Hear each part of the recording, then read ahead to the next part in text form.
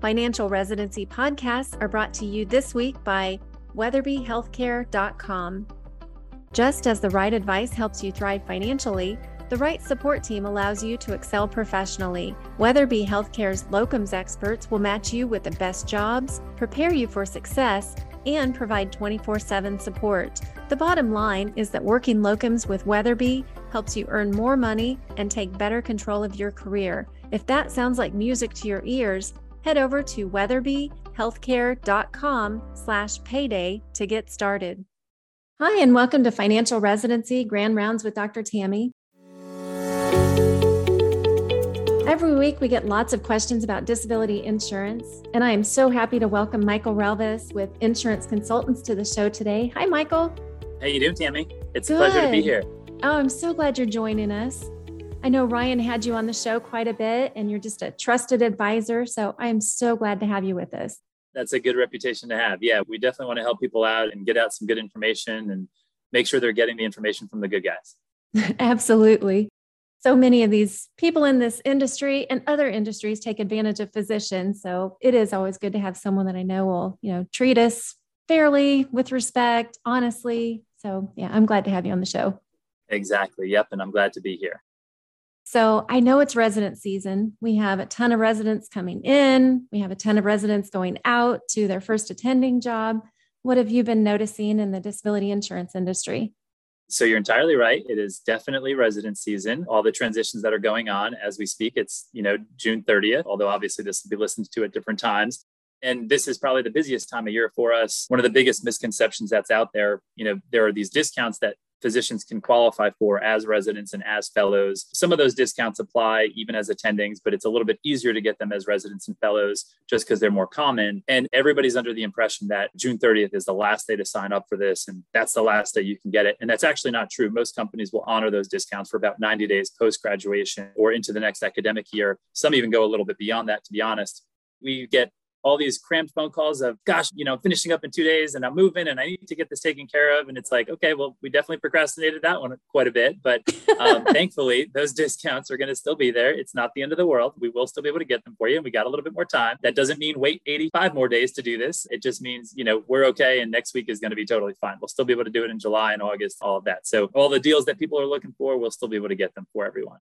It is definitely a very busy time of year. It's kind of amazing. This, we build up for it, we're ready for it, but every year it tends to be very hectic. So one of the things I thought I'd share actually today is just a couple of tidbits, mistakes that perhaps residents, fellows, physicians in general can avoid and just think through as they're looking at this. One of the big ones is, right now is actually a great time for physicians who are buying disability insurance, really anybody. I think 15, 20 years ago, there weren't quite as many companies offering as good of coverage as is available today. And so one of the things that you really want to make sure you're doing is getting an understanding of what the market offers and evaluating multiple options, knowing, looking at quotes from multiple companies, not just going with one, not just being illustrated one policy or one quote. And sometimes it could be that simple. At the end of the day, it could be that there's one company, one option that's just so competitive, so attractive, that's the one you should go with. And that would be great. That would be really easy for you. That is not always the case. And that's actually not usually the case. Usually it's more of hey, there are these 2 or 3 good options, and it's really up to you as to which one you think is best for your situation. So I think it's really important to make sure if you are in the market, if you are looking at this stuff and trying to get a policy in place, make sure that you're looking at multiple options. Don't just look at one. Don't just let somebody say, oh yeah, I can, offer you all these others, but this is really the best one. Okay, well, that's pretty easy to see through that type of argument or that type of pitch. So make sure that you're getting a fair shake. You're having the opportunity to look at all of your options and are really being informed and educated rather than just sold something. I think that's a very important thing to consider at this time. That's a very good tip. Do the different companies specialize in different specialties? Does that have any bearing on the matter? Sure. Yeah, that's a great question. And actually, they kind of do. In general, across the board, this happens even with term life insurance. Some companies are notoriously more competitive for a 30-year term versus a 20-year term, or for coverage levels above $1 million versus under $1 million, or over $3 million versus under $3 million. Speaking across the board, most companies are very comparably priced at this point. It's kind of a balance of understanding what you're getting versus what you're paying, not just only what you're getting or only what you are paying. But there do tend to be some companies that are a little bit more competitive in certain marketplaces. You are an anesthesiologist. Perhaps there's one company that tends to be a little bit more competitively priced almost across the board in every case. Not always, but in a lot of cases. Same thing, if you're an orthopedic surgeon, maybe one company is a little bit more competitive than others, or one of the IM subspecialties or something like that. So we definitely do see those trends. Disability insurance is still personalized enough, being state-based, gender-based, medical specialty-based, age-based. It can fluctuate enough that I would never want to, go on record saying all orthopedic surgeons should consider this, or all anesthesiologists. I think that would be kind of just not appropriate to create that type of generalization. But yeah, absolutely. We definitely do see some trends. More of this specialty will go with this company just because they happen to be more competitively priced for that company or for that specialty. We definitely do see that for sure. So the second thing that I was going to bring up, which we see a tremendous amount of, and I really think this is very important for a lot of residents and fellows to hear, if there is anything in your medical history that would raise a red flag in applying for disability insurance, perhaps I'll take a step back. I'll give a little basis for that. Once you've gone through the quote process, you've evaluated your options, you know what company you want to go with, it sounds easy, and you go, okay, I'm ready to move forward. Well, take a step back, because the next step is you got to go through medical underwriting. And so medical underwriting entails some pretty invasive, pretty comprehensive look at your medical history. And everything's going to come up. If it's GI related, if it's mental health related, something pretty personal, not everybody wants to share. If it is MSK related, if it's respiratory, if it's dermatologic, if it's a cancer history, if it's a OB-GYN issue in the history, there are all these things that could be there. And it's really important to know, and for the person who you're working with, the agent or broker that you're working with, to know all of that in advance. If you are being rushed into an application, it could be a really big mistake. And one of the big mistakes is that medical history is going to impact the outcome of that application and the terms under which you're eventually going to be offered, right? So it's great to look at these proposals and go, oh, this looks great. Well, if the company evaluates your medical history and comes back and goes, we can't offer you that. We're going to remove this rider. We're going to give you a 5-year benefit period instead of a benefit period to age 65. We're going to add on an exclusion for your entire spine, one for your shoulder, one for mental health. You go, what in the world? This isn't what I planned to sign up for. So it's really important to make sure that that medical history is discussed. Ideally, it should be as openly as possible. Hiding something is not a good idea. For one, it could come back to get you if you ever try to claim benefits on these policies. For two, chances are the insurance company is going to uncover it. They'll run a script check. They'll know what pharmaceuticals you've been prescribed in the last few years. They'll run history on major medical claims. So if you've had a full workup and MRIs done for something MSK related, there's a good chance they're going to see it. And even if you don't disclose it, for one, it's not a good idea because you're giving them an opportunity to not have to pay your claim.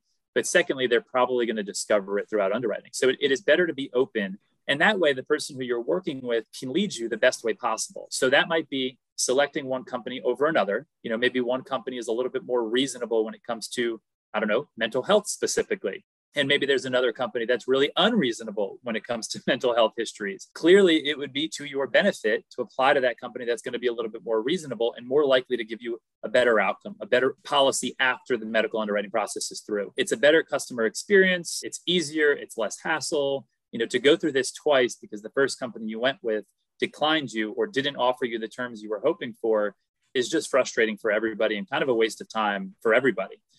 The other thing is there are these policies out there. They're called guaranteed standard issue policies, or that's how they're offered on a guaranteed standard issue basis. So very simply, that means you don't have to go through medical underwriting. And there might be a question or two that's still medically related, but you're not going through this full medical underwriting process. And if there is something in your medical history that's going to raise red flags, going to cause exclusions, these plans might be more expensive, but they would be worth considering because you're going to avoid that exclusion. You're going to avoid having to divulge and disclose all that medical history information. And that could be really beneficial to you. The problem is if you've already applied to another company and you've been denied coverage or been offered coverage with an exclusion or some type of rating, any type of adverse action, basically, a not perfect policy, essentially, then it could negatively affect your ability to default and fall back to that guaranteed standard issue program. So it is really important that you're being open with the person you're working with. That person is asking you questions. They should be asking. If they're not, it's questionable as to whether they're doing what they really should be doing. It's important for us to know that information so that we can help people the best. And unfortunately, we've had our fair share of stories out there where people reach out to us and they go, oh, I'm a resident at this location and I applied with this other company, but I was declined. And, I don't feel like I'm fully getting the big picture. I feel like I'm not that unhealthy. I really should qualify. And unfortunately, sometimes those people just were never told that option was there.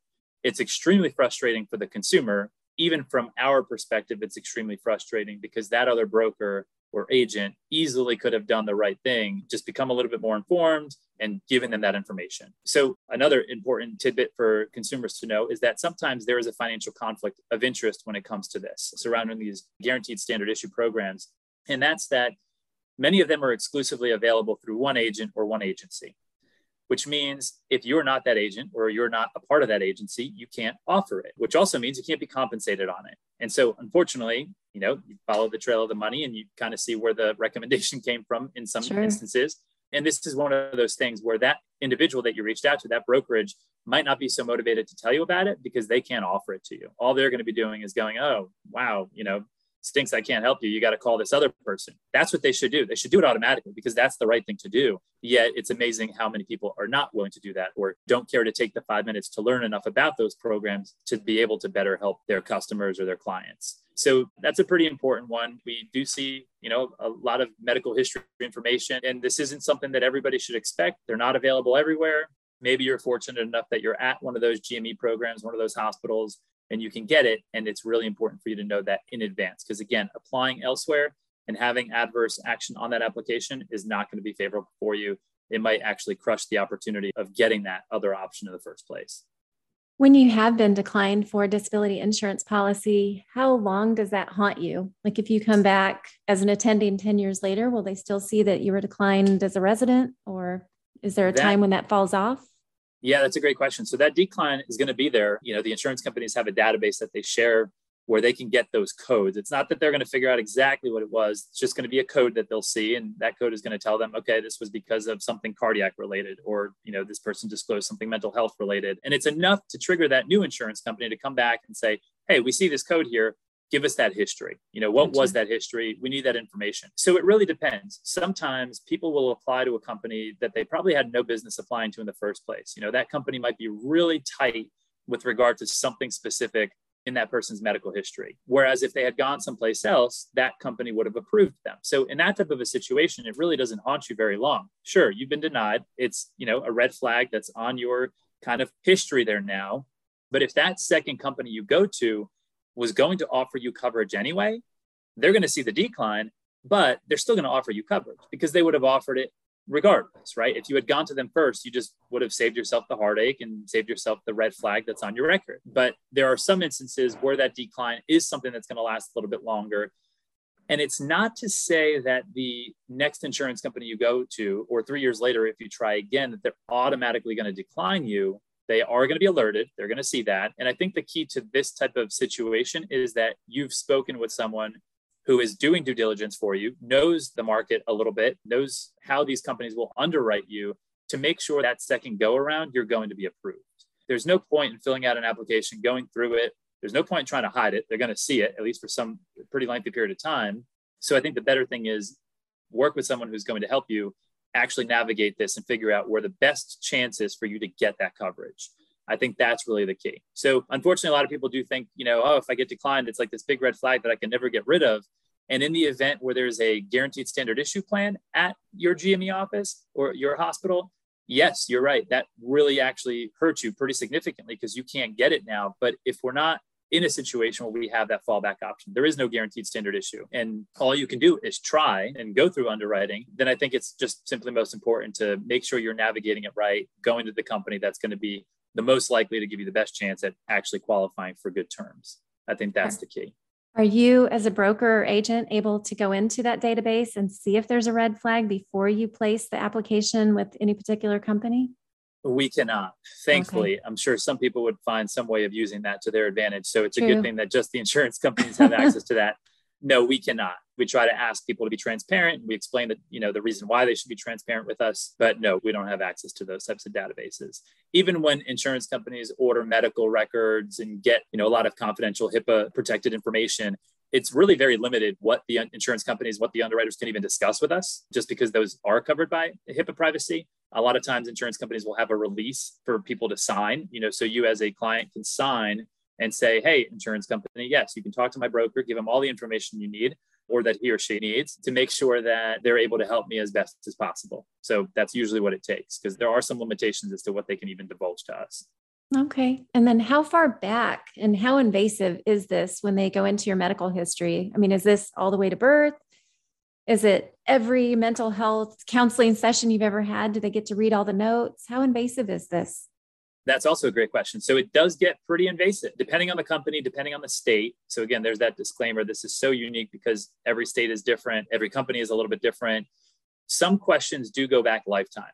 Cancer related questions, have you ever had cancer? That often tends to be a ever question. So even if it was at 2 years old, it's got to be disclosed. But then there are some companies that only ask about the last 10 years. So mostly it's going back about 10 years. Some companies will go back a little bit beyond that.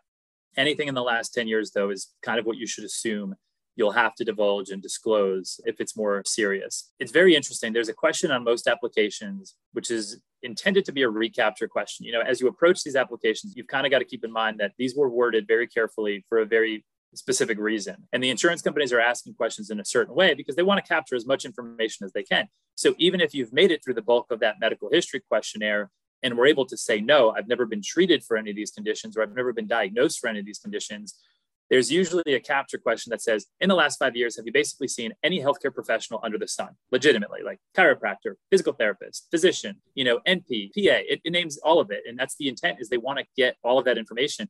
And people are quick to be like, no, I haven't seen anybody. And it's like, really? In 5 years, you haven't seen anybody? That's kind of hard to believe. And so these questions do end up catching, even if you can say no to a lot of the have you been diagnosed with type of question.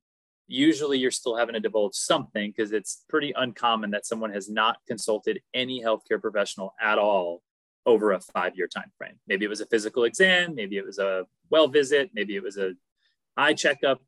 All of those things are technically supposed to be disclosed. But yeah, to answer the original question, about 10 years is really what we mostly see. That's what most companies are going back. Okay. Is it typically better to purchase a disability insurance policy as a resident before you get into your attending years? So we get this question a lot. We get a lot of people who call in and ask for multiple reasons. One of the biggest things we get is that people are thinking of buying this for financial reasons, not because of the protection, but benefits because the premiums are lower. So in other words, if you're younger, it's going to cost you a little bit less. If you can access a discount, of course, that discount's going to help this make the premiums a little bit lower. And so people will call in and say, oh, I've been told that if I buy this as a resident, it's cheaper. And I go, that's true. Yes, it is cheaper generally, but that's not why you should do this. You should do this because you already have something to lose and you want to protect that. That's really what disability insurance is doing. And this isn't just something that you buy and you buy it as a first-year resident because somebody told you that it was going to be a little less costly. In fact, I would put the cost factor as like the third tier of reasons why you should do this. The very first reason you should do it is because you need disability insurance in case you actually become disabled. While it might not be as common for someone who is 27 or 32 to become disabled as someone who's, 60 years old or 58 years old, it still happens. And we don't know who it's going to happen to. So you could play the lottery game on that and say, oh, well, I'm just going to, wing it and see what happens. And hopefully I'll get through and I won't be that person that becomes disabled. But this does happen. And if you ask enough of your co-residents or of your colleagues, they probably know somebody who it did happen to. So it is happening. And that is the number one reason that residents should really get disability insurance during residency, is because they already have something to lose. They've already invested time, obviously through med school, already invested money, of course, in loans, or at least for most people. So there's something that's worth protecting. And the amount of coverage that you can get as a resident, so a little bit of in the weeds, as a resident, most companies will offer you up to $5,000 of monthly disability insurance benefit. That's what you can generally get. And sometimes we get people who say, oh, well, maybe that's more than I need. And maybe it's more than you can afford. That's for sure on a resident salary. That can be unreasonable sometimes. But is it more than you need? Probably not, because $5,000 a month, although that sounds like a lot on a resident salary, it is more than an after-tax resident income. But in the big picture, $5,000 a month is really not a lot. And having that is not going to save anybody, right? It's not going to make anybody be able to live on the beach forever and not have to worry about this, but it is going to make it a little bit easier for their family. It's going to be a little easier for themselves if they happen to become disabled and they have to restructure, refocus, find a new career path, go into something else, or have a period of time where they can't work at all. So having that covered is really the most important thing. I would say the second most important thing is good health. If you have your good health right now, it is amazingly important to lock that in. And we see it all the time. We'll talk to people who go, oh yeah, I'm generally healthy, but I did have this thing happen 6 months ago. And it's like, gosh, I wish you called me 12 months ago. It would have been a lot easier then. We see that a lot. And if you are in good health and you understand the value of disability insurance and you're interested in getting it, that should really be the second reason that you get it.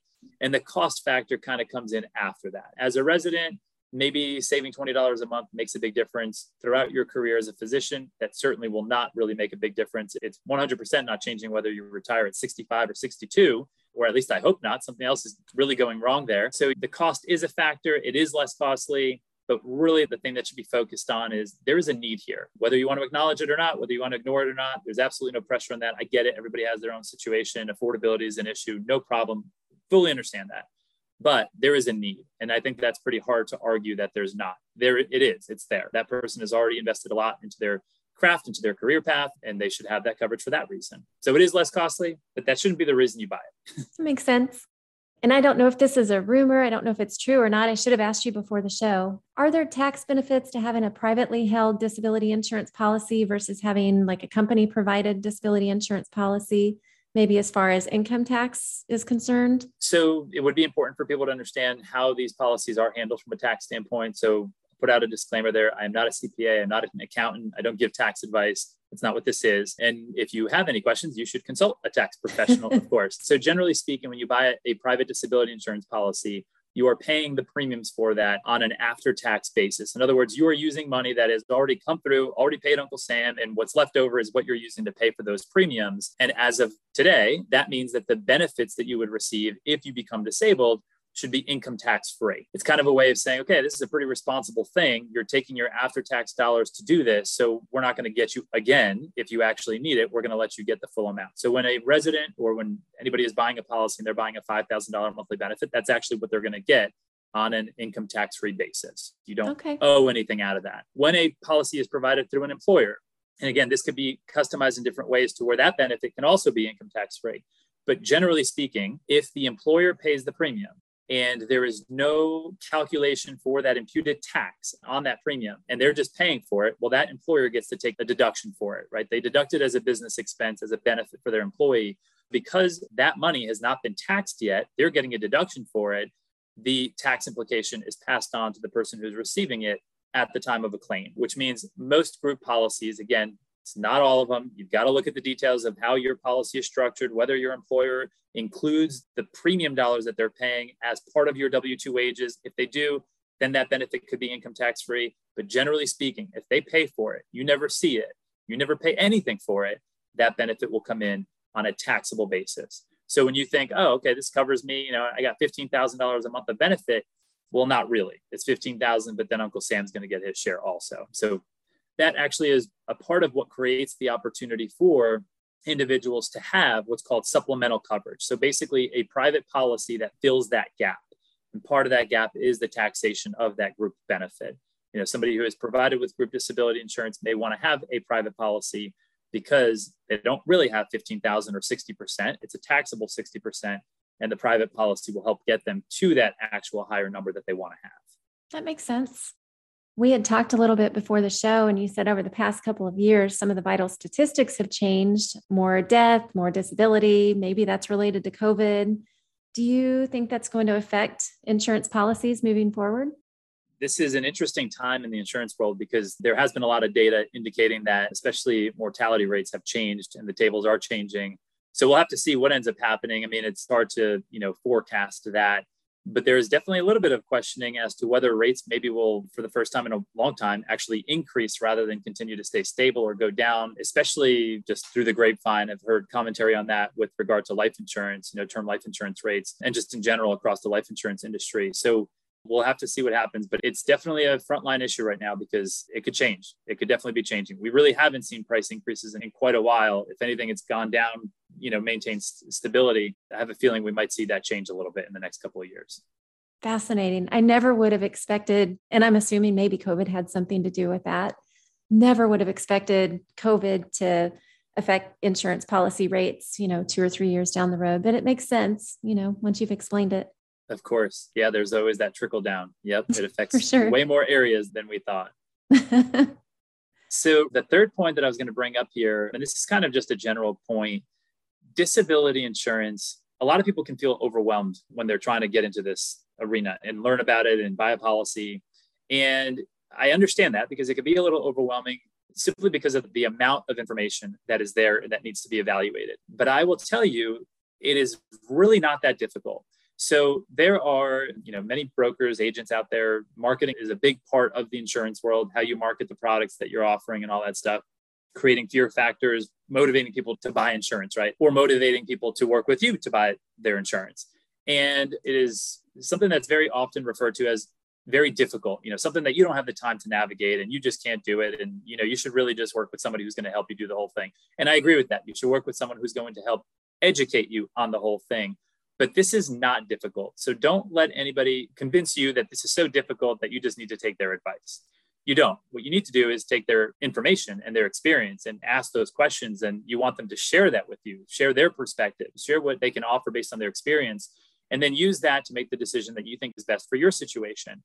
And so don't discount how easy this really is to navigate if you just have somebody who's helping you actually understand it and go through those differences with you. It's not something that's going to take you 20 hours of time. It's something that's going to take you 45 to 60 minutes on a phone call, someone who's good at explaining things and can help you navigate that. And I think it'll do a lot in helping people get the information they need to make informed decisions rather than being walked into something just to move the process along, right? There's unfortunately a lot of people out there, a lot of brokers and agents who might try to just kind of motivate you to move along, just make a decision and kind of move on. And it's really not fair that's the case, because I think it's important for each consumer to be given the information that they can make their own decision. I mentioned it earlier. This is a very competitive time for buying disability insurance. There are a lot of good policies out there. The contractual differences are really not all that significant. We're not talking about a policy that has something versus one that doesn't. Maybe just this one has a slightly better variation or version of a similar feature.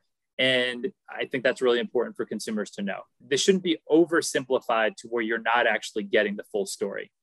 This is not that difficult in nature. If somebody explains it to you, you will catch on and you will be able to make a more informed decision by doing it that way, rather than just kind of going down this pipeline of, oh yeah, I don't have time for this. And I don't want to take, 45 minutes to make this big decision of how much I'm going to spend and where I'm going to spend it and which policy I'm getting and how well am I protecting myself and my family. I think it's important to give a little bit of time to that. So for those who are feeling the rush, feeling like it's June 30th and I got to get this today, which you don't, you have 90 more days to still get those discounts. Take a little bit more time, have a conversation with someone who you feel is really helping you and understanding what those differences are, what the decision is really coming down to.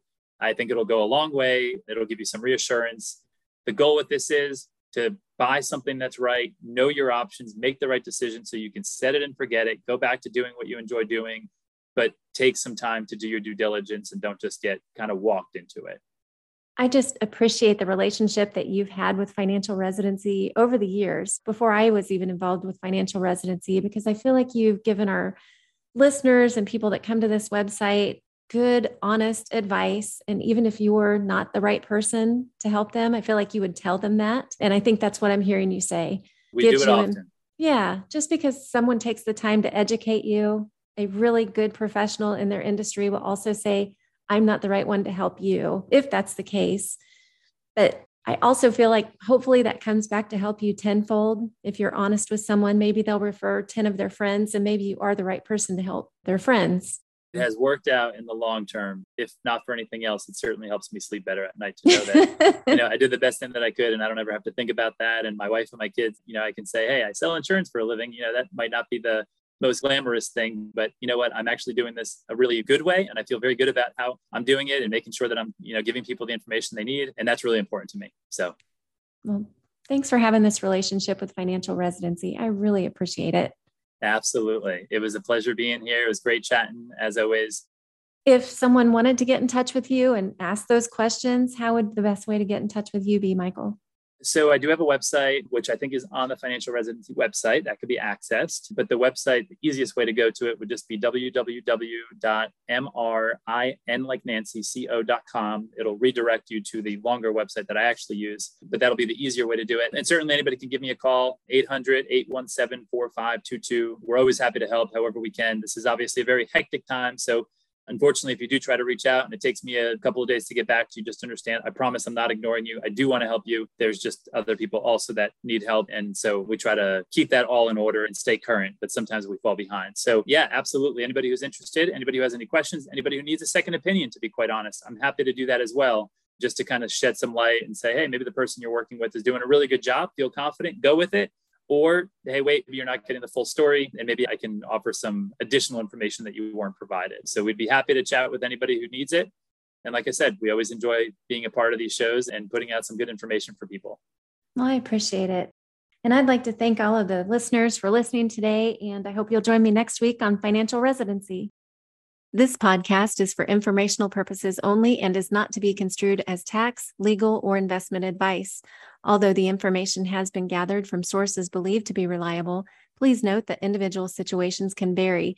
Therefore, the information should be relied upon only when coordinated with individual professional advice. Registered representative and financial advisor of Park Avenue Securities, LLC, PAS. Securities products and advisory services offered through PAS, member FINRA, SIPC. Financial representative of the Guardian Life Insurance Company of America, Guardian, New York, New York. PAS is wholly owned subsidiary of Guardian. MR Insurance Consultants is not an affiliate or subsidiary of PAS or Guardian. California license number 0G91249. AR Insurance License Number 8913976, Submission Number 2022-140697, Expiration 724. Financial Residency would like to thank our sponsor this week, WeatherbyHealthcare.com.